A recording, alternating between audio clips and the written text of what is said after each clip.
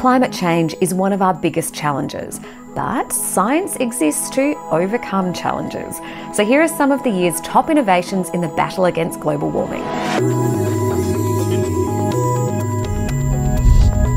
There is some amazing work taking place right around the world, but let's begin in Madagascar. Malagasy forest is under serious threats due to the fast-growing deforestation, mainly caused by bushfire and charcoal production.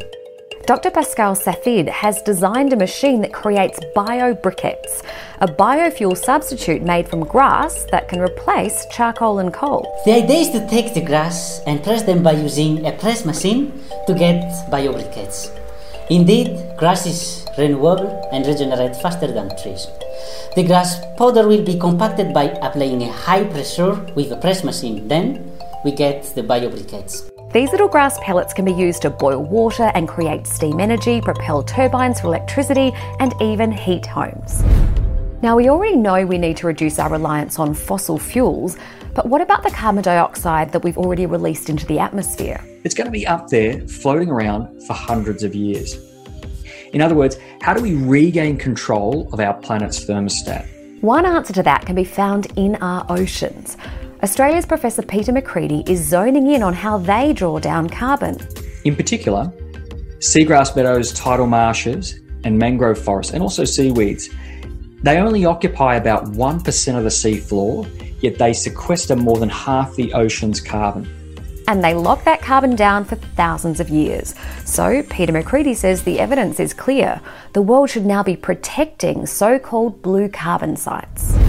To Germany now, where Professor Frank Dimroth is trying to get more value from the sun. Now, what we believe is that solar energy will be the primary energy technology in the future. We all know that we have to go into a conversion from fossil fuels into renewable energies for establishing a more sustainable society.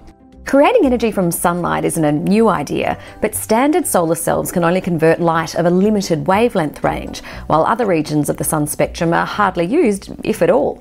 What we are trying to do is to use several materials which match much better to the different wavelength in the solar spectrum. We call these tandem solar cells or multi-junction solar cells. And the materials which we are adding to the silicon are, for example, 3,5 compounds. An example would be gallium arsenide, and very new material where a lot of people are performing research today is the so-called perovskites.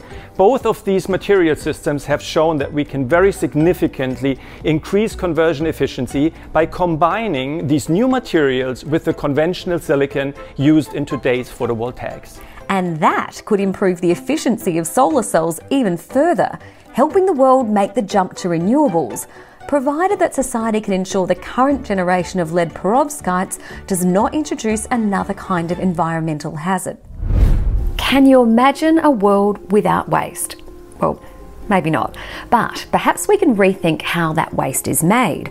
That was the approach taken by Andrea Ling, who recognised her own part in the problem.